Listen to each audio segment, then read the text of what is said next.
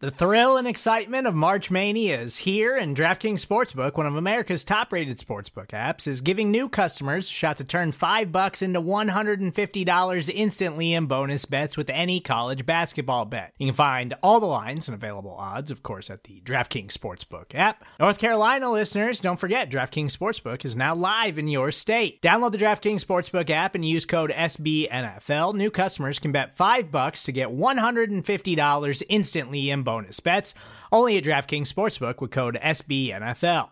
The crown is yours. Gambling problem? Call 1-800-GAMBLER, or in West Virginia, visit www.1800gambler.net. In New York, call 877-8-HOPE-NY or text HOPE-NY. In Connecticut, help is available for problem gambling. Call 888-789-7777 or visit ccpg.org.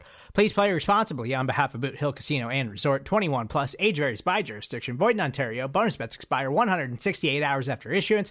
See dkng.com/bball for eligibility, deposit restrictions, terms, and responsible gaming resources. It feels good to be talking about a playoff team once again. The Chicago Bears are NFC North champs. And they still have an outside shot at the first round bye, but they will need a little bit of help along the way. You know, we also have a handful of Pro Bowlers to talk about. Plus, I want to hit on a quick review of Bears, Niners. And if I have some time, I'm going to answer a few questions I took from Twitter on Wednesday. But before that, let's take care of a little bit of business. Bears fans, welcome to my podcast. This is T-Formation Conversation. My name is Lester A. Wiltfong Jr., and we are part of the Windy City Gridiron Podcast channel. You guys can find that anywhere that you normally get your podcasts, so make sure you subscribe and also drop a rating on that channel as well. You can also catch my work at the aforementioned Windy City Gridiron, and I'll also share a bunch of my thoughts on Twitter at WiltfongJR. So, NFC North champions, that sure has a nice ring to it, doesn't it? You know, sometimes I just catch myself smiling at the thought of it. You know, the rebuild was longer than we wanted. But we are now looking at a team that is built for the future as well as the now. You know, this team may be a year ahead of schedule. I'm cool with that. Are you guys cool with that? You know, I'm fine with that. You know, this is a young team. You know, they're still growing.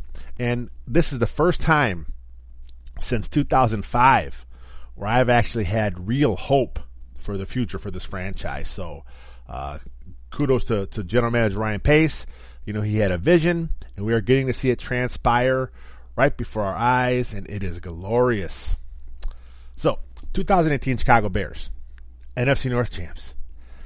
Feels good to say. But it was made even more special to see it done against the Green Bay Packers, and the cherry on top of all of it was the Bears closing the coffin on Green Bay's playoff hopes for 2018.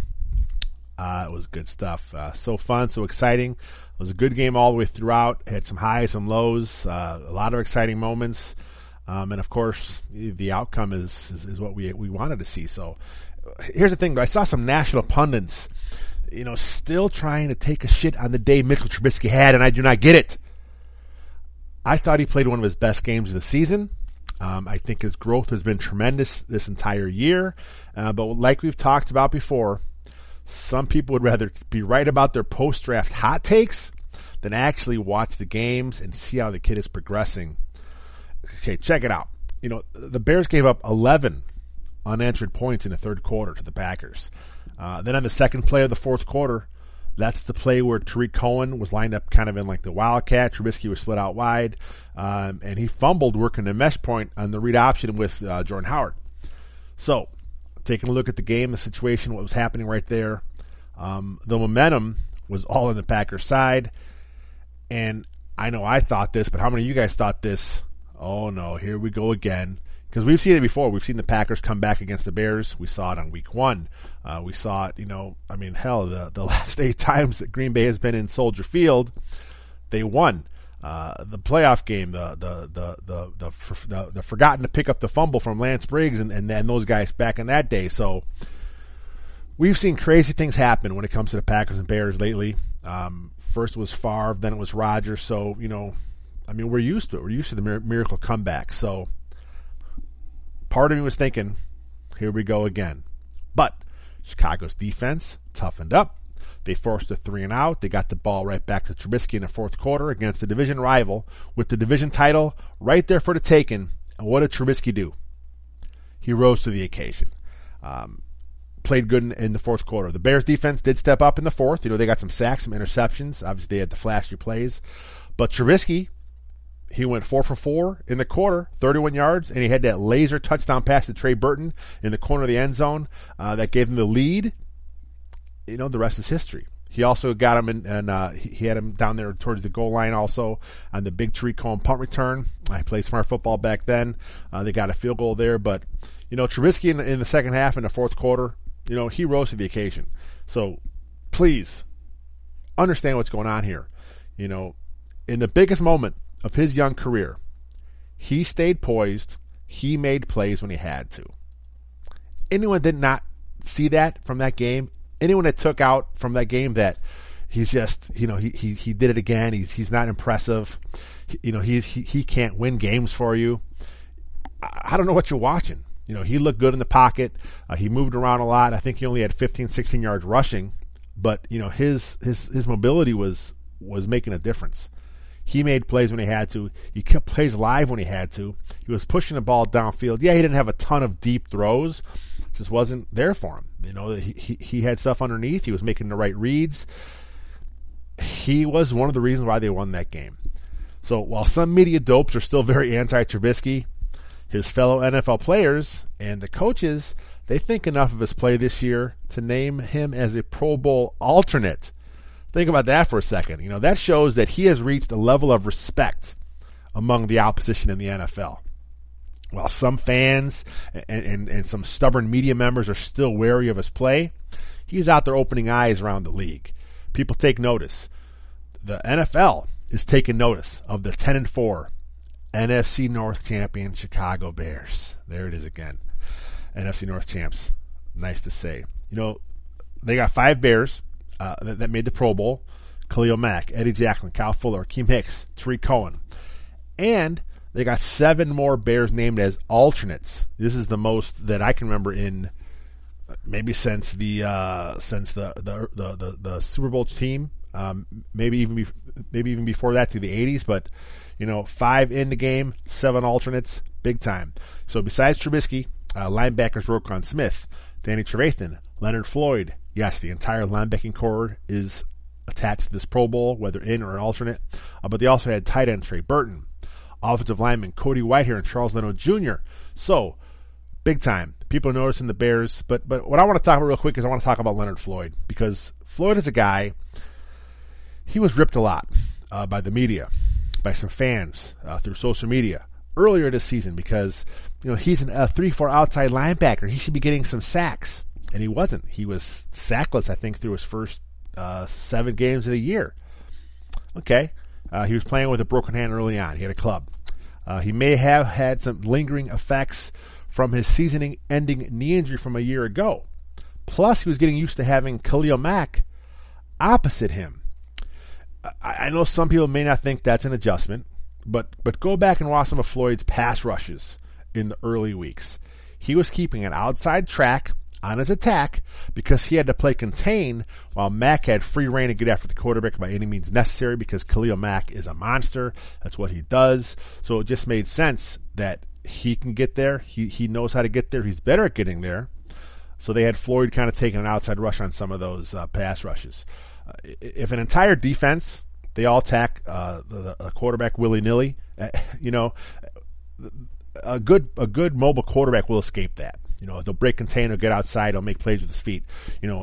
So Floyd's ability in coverage and his improvement versus the run this season has the league noticing his play.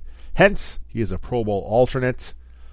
Good job, Leonard Floyd. Kudos to him. So hopefully the Bears, though, are too busy on Pro Bowl weekend, and all their players are forced to sit out. I know that's what we all hope to see, and they make it to the big game, the Super Bowl. But it sure would help if they can get up from that 3rd seed. As it stands right now, they're 3, but there's a chance to move up.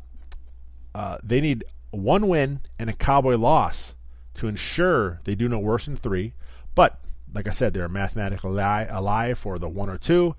To get the 1, they need a lot of help. They need to win out, obviously, but they also need the Saints to lose the remaining 2 games and the Rams to lose at least one. Because basically the Bears hold all the tiebreakers over the Saints and the Rams due to conference record. Basically, Bears fans just root for the Rams and Saints to lose, and hopefully the Bears win, and we'll just have everything shake out there. Of course, though, if the Bears can't take care of business on Sunday in San Fran, the top seed is a moot point. So how can they make sure another Giants debacle doesn't happen? That game looked like a gimme. They played in New York, and they didn't get it done. They lost in overtime. So first off, having Mitchell Trubisky in the lineup, which he wasn't in New York, that makes a huge difference. I talked about it earlier. He is becoming a playmaker.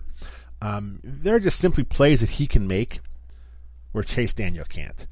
Chase is a hell of a number 2 quarterback, but Trubisky is better. If anyone is still holding on to the narrative that Daniel gives the Bears a better chance to win, then you have my permission to smack them in the mouth, because that's simply not true. Again, he's a hell of a number 2, but Trubisky's the guy. Okay, the Niners. They are allowing opposing quarterbacks to post 103 passer rating against them, and they only have 2 interceptions as a team. Yeah, I'm going to say it again in case I stuttered. They only have 2 interceptions as a team. That's worse than what the Bears have done the last few years in the John Fox era. The turnover problems they had. So the Niners' overall numbers on defense isn't that bad, though. But simply they do not just take the ball away. It's just a problem for them. The Bears should be able to have some success moving the ball. I expect a lot of shotgun. I expect the ball in Trubisky's hands for a lot of check with me's at the line, a lot of RPOs, some read options. If you remember that first game against Detroit earlier this season, where Trubisky was doing a lot from the line, that's kind of the game plan I expect to see on Sunday. They're going to put the game in Trubisky's hands. They want to get him built up again, moving on, get the progression going. And this is a next step. I mean, he did a little bit this year. Let's see it more against San Fran. It's a game the Bears need to win to keep their playoff seeding hopes, alive.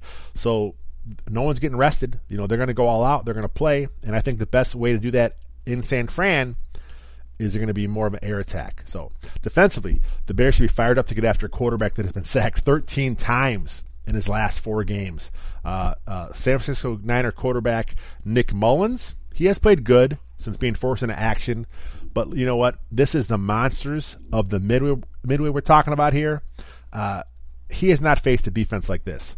Even with Eddie Jackson, who's likely out, the Bears should have enough on defense to suffocate the Niners running game and force Mullins to beat them, and I don't think he can beat him. So let's get to a couple questions from Twitter that I took on Wednesday. Make sure you follow me at WilfongJR. I only got time for a couple here. So Chris Armstrong asks, if Kyle Long is available, do you start him or stick with Witzman? She had a good point here. The O-line appears to be building some consistency over the last few weeks, and that's true. This is a good question because the continuity of an offensive line is very important. These 5 guys have to work together, and with Witzman, he has played pretty well of late. He didn't look good in the Giants game. In the last 2 games, he looked decent.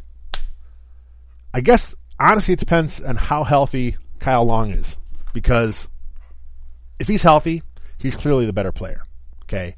And he also has logged more time between Bobby Massey and Cody Whitehair than Witzman has. So him stepping back into the lineup would be like stepping into a favorite pair of sweats. It just feels right. He belongs there. That's his job. He hasn't, it's not like he's been out, all year. He's only missed, I think, 7 weeks. So if they get him back, get him going, he should be okay. But here's the thing with Long. He was reported to be in a walk-in boot from the October 28th injury up to December 13th with his tendon injury to his foot. So how much rehab was he able to do? How much strength did he lose in his leg? How's his cardio? I'm assuming, the Bears have a top-of-the-line rehab facility. The coaching staff, the strength conditioning coaches have been outstanding this year. So if the coaches feel he's ready, then I think we may see him at the very least splitting some reps in Week 17 against Minnesota, there. And honestly, I'm not a fan of offensive linemen splitting reps. I just don't like it. I didn't like when they did it earlier with Kutz, with Cush, and with Daniels. But in this instance, to get Kyle Long back acclimated, this may be the best course of action. Maybe not so much splitting, maybe a half here and a half there, maybe at least a quarter for Long. But I think if he's ready to go, you got to get him in there a little bit, see how he moves, see how he holds up to the pounding, see where he's at from a physical standpoint. Because mentally, I'm sure he knows what he's doing, but we got to make sure he's okay from a physical standpoint, that he's good to go. If he's good to go, let's go. Let's get him in there. Zach Ruding asks, what's behind the Jordan Howard resurgence of late? So did you realize the last 3 games he's averaging nearly 20 touches a game? And honestly, I think it's just more of how the flow of the game has gone instead of head coach Matt Nagy trying to make an effort to get him the ball. I think it's just coincidence. The last 2 weeks the Bears were leading, though, in the fourth quarter. So that gave him 6 carries against the Rams and 8 against the Packers in the final quarter. Because, Howard is what he is. He is the hammer to lean on in those situations where they have to isolate the game, and that's what they did. The Bears are still going to spread the ball around. That's just the nature of the scheme. It's what Nagy wants to do. It's the nature of the offense. But when it's time to milk some clock, we're going to get some more Jordan Howard. And here's another thing. I looked up the numbers today. I know a lot of times as fans we've asked, we want more of a commitment to the running game. We're seeing the Bears get too pass happy. But I compared the numbers to last year, and the Bears are actually running the ball slightly more on a percentage basis this season. And I did not expect to see that when I looked it up today. So between more Tariq Cohen, he is now at 88 carries. He had only 87 last year, so he's up a little bit. Mitch Trubisky has more carries this year. So between Cohen and more designed quarterback runs, the Bears have actually made up for Howard being down about 2 carries per game. But it is what it is. I think Jordan Howard is a good football player. I think he still may have a couple big games in him. I think in the playoffs time, you never know. It's just all about the game flow, how things are going to go. And again, if you need him, he's the hammer. He's a big back. He can pound in a defense, and he gives you that element you need. So I think we'll see a little more Howard if the Bears are in position to isolate a game. But other than that, I think the offense will be what the offense is.